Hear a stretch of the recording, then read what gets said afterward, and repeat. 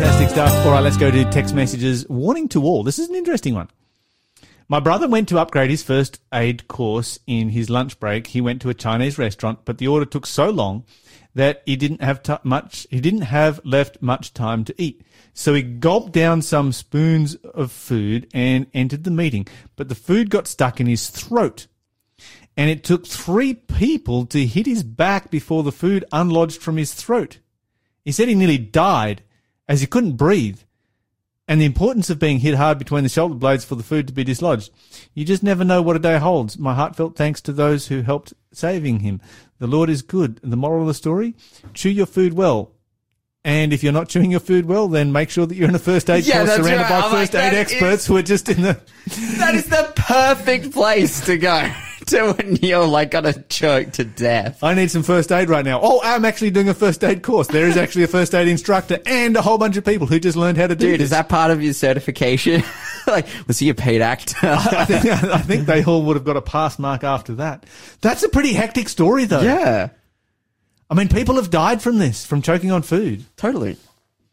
Apparently, I don't really know, but I'm told, so maybe an expert out there can help me, but hitting people between the shoulder blades is preferred over the Heimlich these days. Ah, okay. But somebody who knows better than me, I like hitting let people. me know. Our number is 0491064669. Maybe somebody can Google that for us and find out. Anyway, Abigail Schreier and gender dysphoria. With 70% of some schools not sure what their gender is. Well, in the 2 schools that the daughter and niece of the person I was visiting with last night, it was much higher than 70%. It was 100% in one of those schools. And this is in year 6.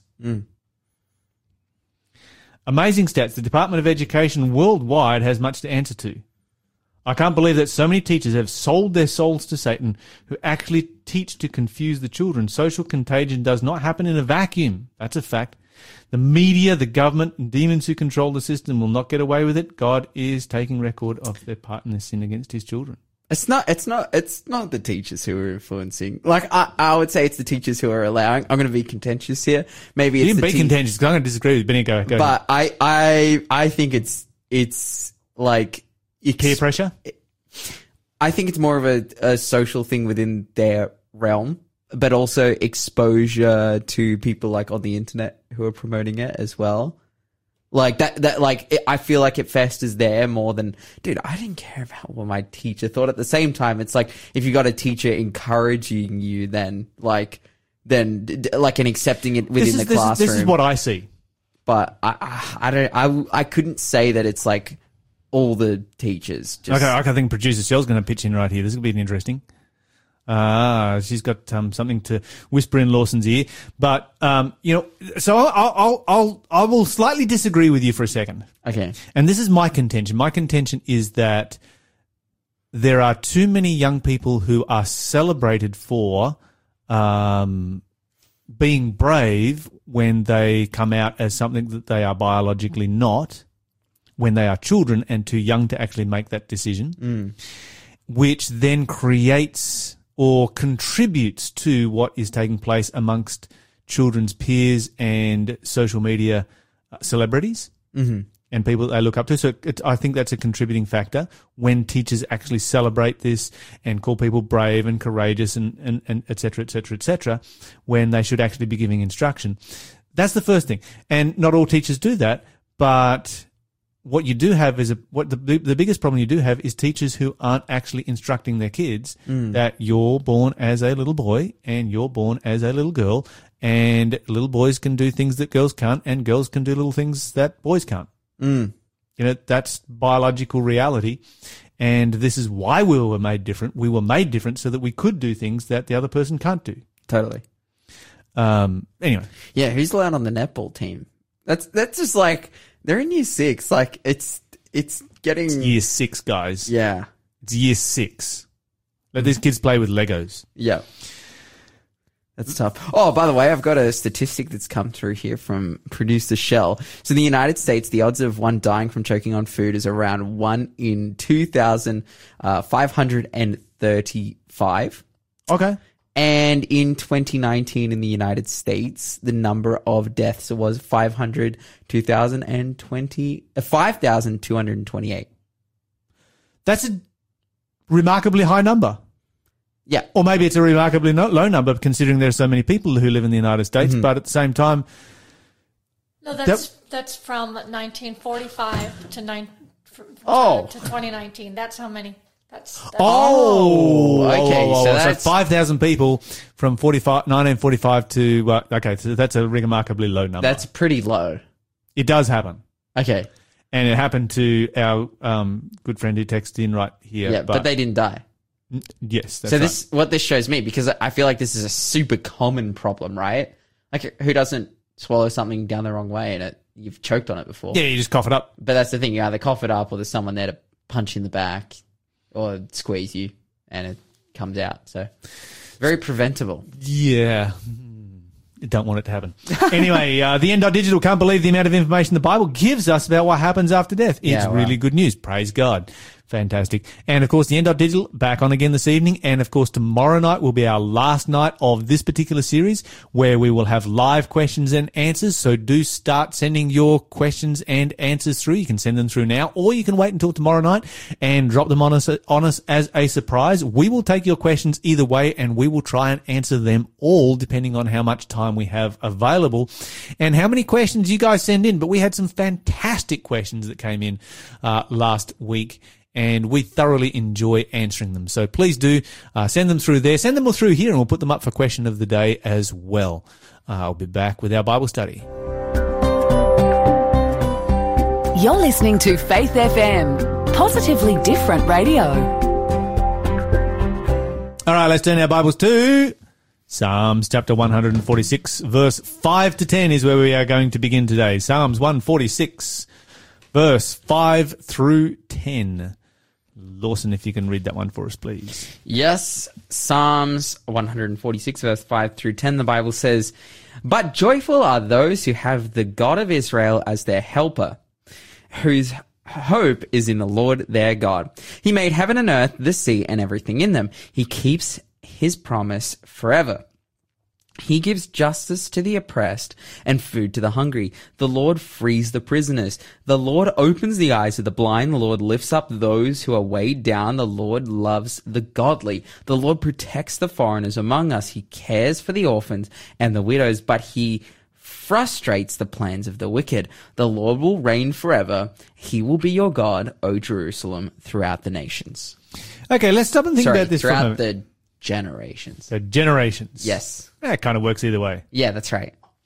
Okay, so let's have a look here at this. I particularly want to focus in on how this passage begins, where you've got this statement, happy is he, or blessed is he who has the God of Jacob for his help. Is this an exclusive statement? Is this something that is written exclusively for the Jewish people? No. No. Because I can have the joy, the God of Jacob. Do you have the God? So I was about to say, do you have the God of Jacob for your help? Absolutely. Do I have the God of Jacob for my help? Absolutely. Am I happy to have the God of Jacob for my help? Yes, I am. Am I concerned that he calls himself the God of Abraham, Isaac, and Jacob when they are not my nationality? Not at all. Nope. Because the Bible is not talking about happy is or blessed is he. Blessed are only those who are descendants of Abraham. Yeah, that's of right. Jacob. The lineage. Yeah. No, that's not what the Bible says, And Jesus highlights this in the New Testament, when he talks about, the Pharisees, you say we have Abraham to our father, as our father, but, you do this and that and the other. Yeah. And that won't save you. The Bible is simply coming out here with a blanket statement. Blessed is the person.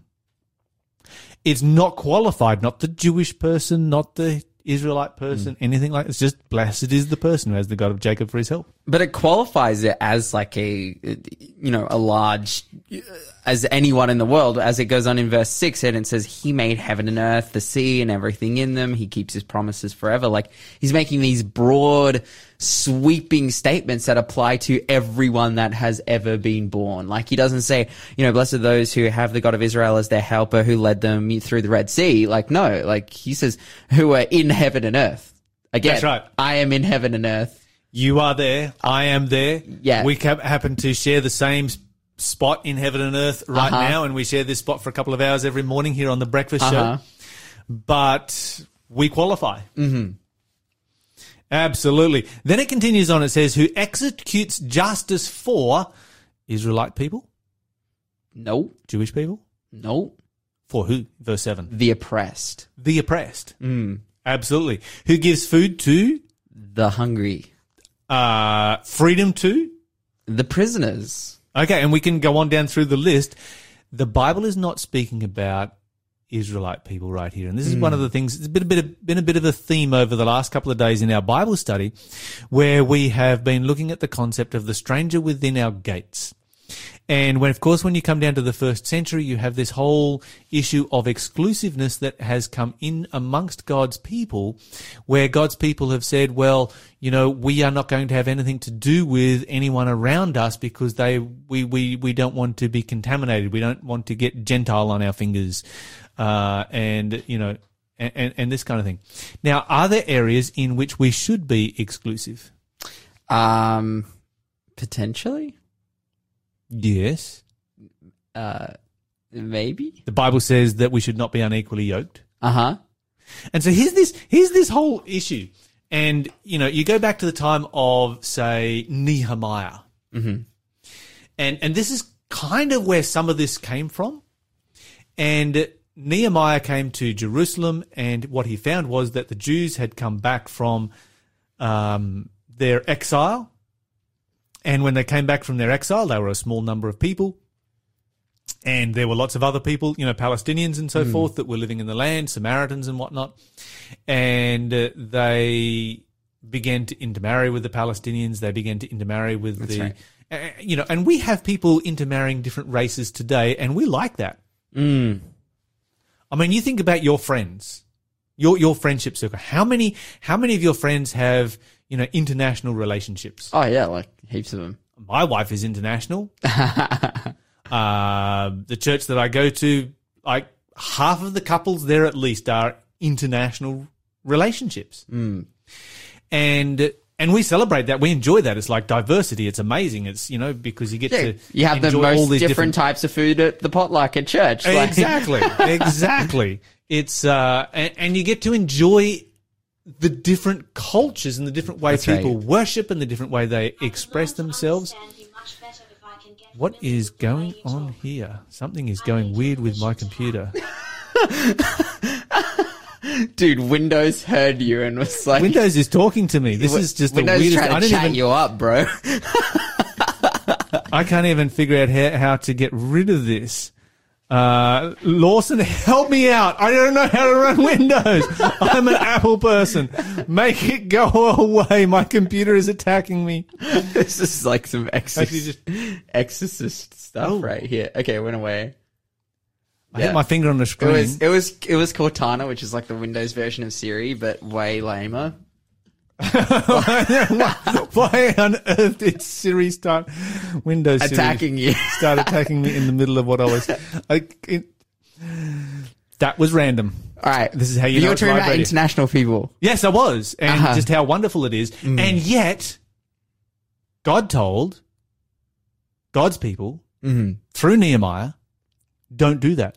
Why do we do that when God said don't? The biggest division that you find in the Bible, and this topic, it makes my blood boil because there's people with 2021 vision and they look at the Bible and they try to make it the social issues of the time of the Bible something that they're not, like, and they try and play up all this stuff about race and stuff because it's a problem nowadays. But no, the biggest division that you find and the biggest division that God himself puts in between people is the division of religion. This is a religious division. It is not anything to do with race. That's right.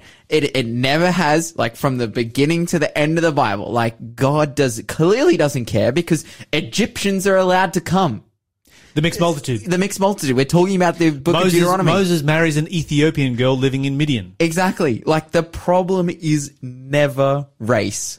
Like, that. But here's the key. When Moses marries Zipporah, she was a worshipper of Yahweh. That's right.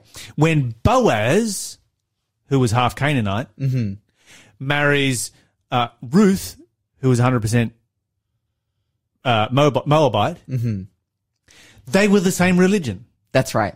The issue is religion. It is not race. Yeah, and And the Jewish people made it race. Yes. Rather than religion, or more than religion. And that's right. And the reason that it is religion is because religion is a choice and race is not. Like it's so obvious. Like it's sitting there right before our eyes. Like, oh, what did God mean when he told Nehemiah not to to cancel those people, not to marry other people? Like, because it was an issue of religion that would lead the children of Israel to make negative moral choices. And this is one of the sad things that you find when people immigrate to Australia and have children, is that they just assume that their children are going to marry somebody of their same race. You know, and that's just... I've seen this over and over and over again, and then they get upset when their children don't. Or they will even try and break those relationships up because, like, oh, you can't marry somebody who's a white Australian.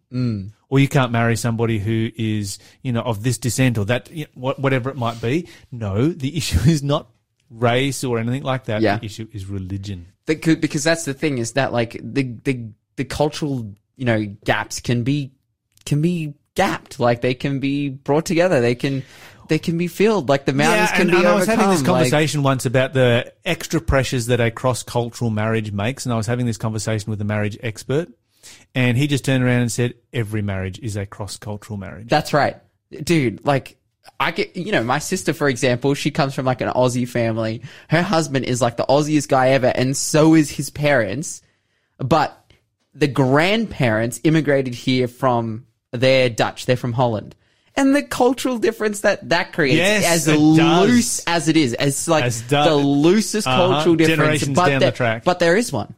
You know, but the reality is, there's always going to be cultural differences, but the biggest problem, the thing that God is really trying to counsel us in, is when it comes to religious differences, because that is what really causes strife within a relationship and strife amongst people as well. You're listening to the Breakfast Show podcast on Faith FM. Positively different. Let's go to Genesis chapter 15 and verse 13. Let's see what the Bible has to say over here. Genesis 15 and verse 13.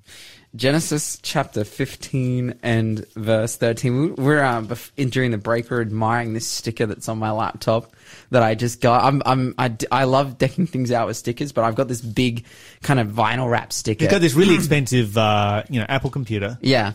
And he's vinyl wrapped it. Yeah. With a map of Newcastle. That's right. Because Newcastle is the best. Industrial coal hole. Coal, dude, it's industry, it's education, it's the coast, it's the bush. We have don't even get me started. Like, seriously, guys, I've lived a lot of places in the world, a lot of places in Australia. Newcastle is the best city in the world. So I'm gonna put it right there. It's patriotic Novacash. That's right. So awesome. We're in Genesis chapter 15 and verse 13 here. The Bible says, "Then the Lord said to Abram, you can be sure your descendants will be strangers in a foreign land where they will be oppressed as slaves for 400 years." Right. Mm-hmm. So, these God's people, the Jewish people, knew what it was to be a stranger. They knew what it was to live in a foreign land. Yes. They knew what it was to be an immigrant. They knew what it was to be segregated and looked down on as lesser people. They knew what it was to have a ruling class that really treated them as dogs. And in the first century, what do they do to the stranger in their land? They look down on them. They oppress them. They separate themselves from them. They treat them as dogs. And God said, don't ever forget that you were treated this way, and don't go and treat other people that way. And in the first century, what do? They treat everyone else that way. Yeah, wow. And if Jesus had come as an earthly emperor, as they were expecting, and set up the Jewish empire to replace the Roman Empire, what would they have done to all of those people who they conquered? They would have just enslaved them. Pretty much treated them the same way that they were treated in Egypt. Yeah, that's right. It's a bit sad. And yet God says over and over and over again, don't forget that you were a stranger, you were an immigrant, you were oppressed, you were enslaved, you were treated as lower class citizens, you were not given rights, you were, All of these things. Don't ever forget that, and don't ever do that to the stranger that is within your gates. You come down to the first century, and that's exactly what they do. It's funny how history spins on itself, and history repeats itself. Fascinating stuff. Let's go to Genesis chapter 17 and verse 8. The Bible says in verse 8, and I will... 17 verse 8, yep. 17 and verse 8, yep. And I will give the entire land of Canaan, where you live now, as a foreigner to you and your descendants. It will be a possession forever, and I will be their God. Okay, now let's go over to Acts chapter 13 and verse 17. So, Acts 13 verse 17. Acts chapter 13 and verse 17, as I'm flicking through here in my Bible, Matthew, Mark, Luke, John, Acts 13 verse 17, the Bible says, the God of this nation of Israel chose our ancestors and made them multiply and grow strong during their stay in Egypt. Then, with a powerful arm, he led them out of slavery. Okay, so let's apply this to ourselves now. Because it's one thing to look back at the Jewish people of the first century and say, I'm so glad I'm not like them. You know, like the Pharisee who prays in the temple. So glad that, you know, we're not racist. We're not, you know, exclusive. All of our friends, you know, they have all of these relationships with people from all over the world. You know, we do create a distinction when it comes to religion, definitely, but not on the issue of, you know, where a person comes from. And so we're far better than them, right? Yep. Yeah, let's claim it. These guys are terrible, bro. Which is exactly what Jesus is talking about. It is exactly what God is talking about. Don't forget where you came from. And so when he tells the Israelites, don't forget where you came from, you were slaves. Yeah. He speaks to us and says, don't forget where you came from. You were a slave to sin. And because you were a slave to sin, then you need to remember what God has done for you. I think that's such a fantastic point, because for some reason we're prideful. Yes. And it makes no sense. None. It makes absolutely no sense that we have pride, and that we're often like, our pride and our wants, you know, and our sin comes between God and us. We won't submit to him. It makes absolutely no sense. And the other thing too is that, you know, when we see somebody coming to God, we often forget where we came from and the process and the journey that we went on in coming to God. And we think, well, you know, I've achieved this and this and this and this and this and this in my walk with God, and I am, you know, so far ahead here, and somebody gives their life to Jesus Christ, and we sit them down. It's like, okay, you need to do, and we list off and try and bring them through to, you know, make them vegans on the first day. Well, like, I'm not going to be opposed to that. You give your life to Jesus, you got to be a vegan right now. No. Yeah. Not only does the Bible say, I'm using this as an illustration because the Bible doesn't say you need to be a vegan. But, you know, it's just, being a vegan is a great thing, but, you know, it's an area in which change takes place.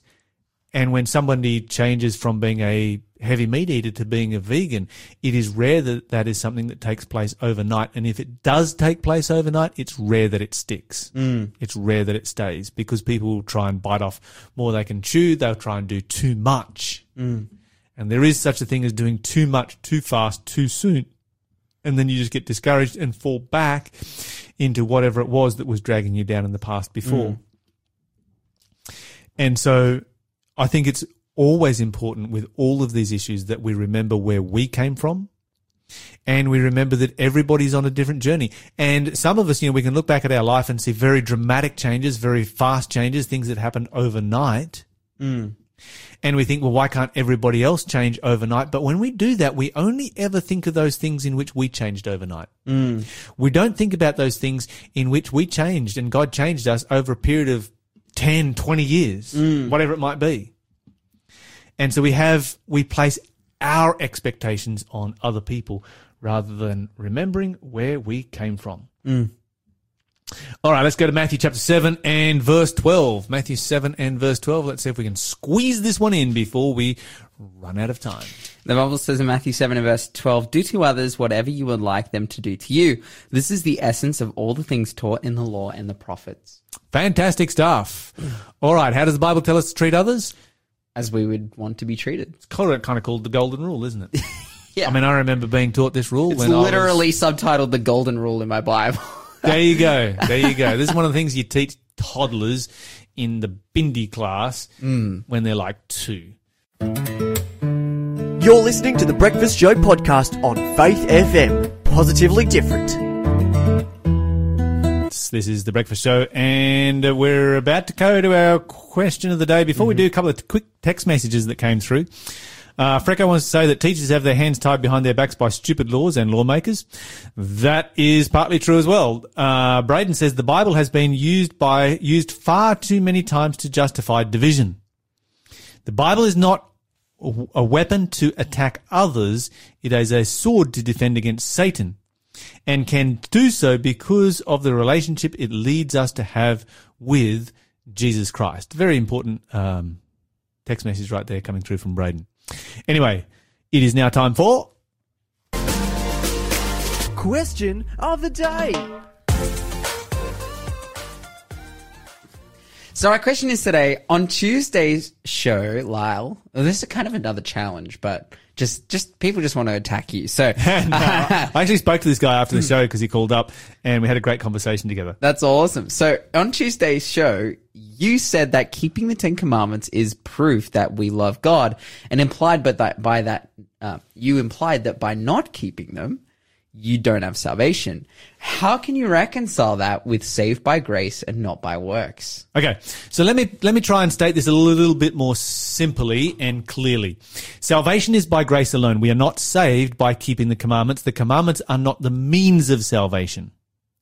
The commandments are the evidence of salvation. And so when you are saved, when you're a saved person and you give your life to Jesus Christ, then your natural inclination is to keep God's commandments. God's commandments are very simple. They're very straightforward. They're not hard to understand. And we all know what they are. And so a saved person does not want to go around rebelling against God. And if you find a person who says that, it's one thing to say you're a Christian, it's another thing to be a Christian. So somebody says, I'm a Christian, that doesn't make them a Christian. The Bible says, by their fruits you will know them. And so if you get somebody who says, yeah, I'm a Christian, but they are constantly blaspheming against God, then clearly they're not a Christian. And the reason that we come to that conclusion is because commandment keeping is evidence that salvation has taken place. And so therefore commandment breaking is evidence that salvation has been lost. Now, I'm not talking about, falling into sin from time to time as, each person does. I'm talking about persistent, continual, open rebellion against God. And so if somebody chooses to walk down that path, God is never going to stand in their way. God is never going to deny them that privilege. God is never going to stop them from, choosing not to be in heaven. And from time to time, this is something that takes place. And so commandment keeping, let me just repeat that, is not the means of salvation, but it is the evidence of salvation. Therefore, commandment breaking is an evidence of lostness. Now, once again, persistent, continual commandment breaking.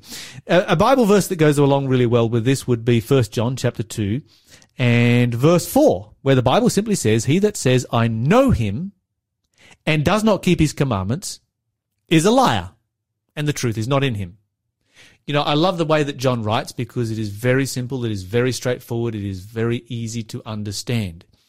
And I guess in many ways, you could look at an example in the Bible, a great one that I'll be speaking on this Saturday at the Singleton Adventist Church, is the example of the 10 virgins. If you look at the 10 virgins, you find a group of people who all of them have lamps, the Word of God. All of them have oil, the Holy Spirit. All of them are virgins, a part of God's church.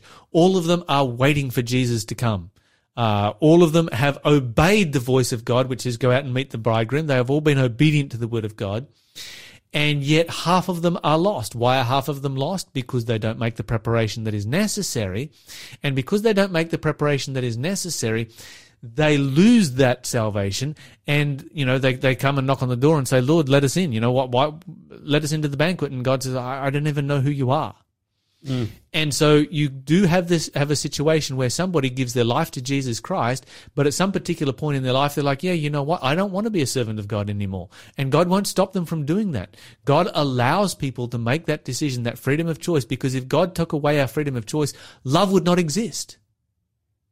Freedom of choice is what creates the possibility of love being able to exist. And so God will never take that away, and our actions are what reveal what is really going on in our character rather than just our profession. Thanks for being a part of the Faith FM family. Join our community on Facebook or get in touch at 1-800-FAITH-FM.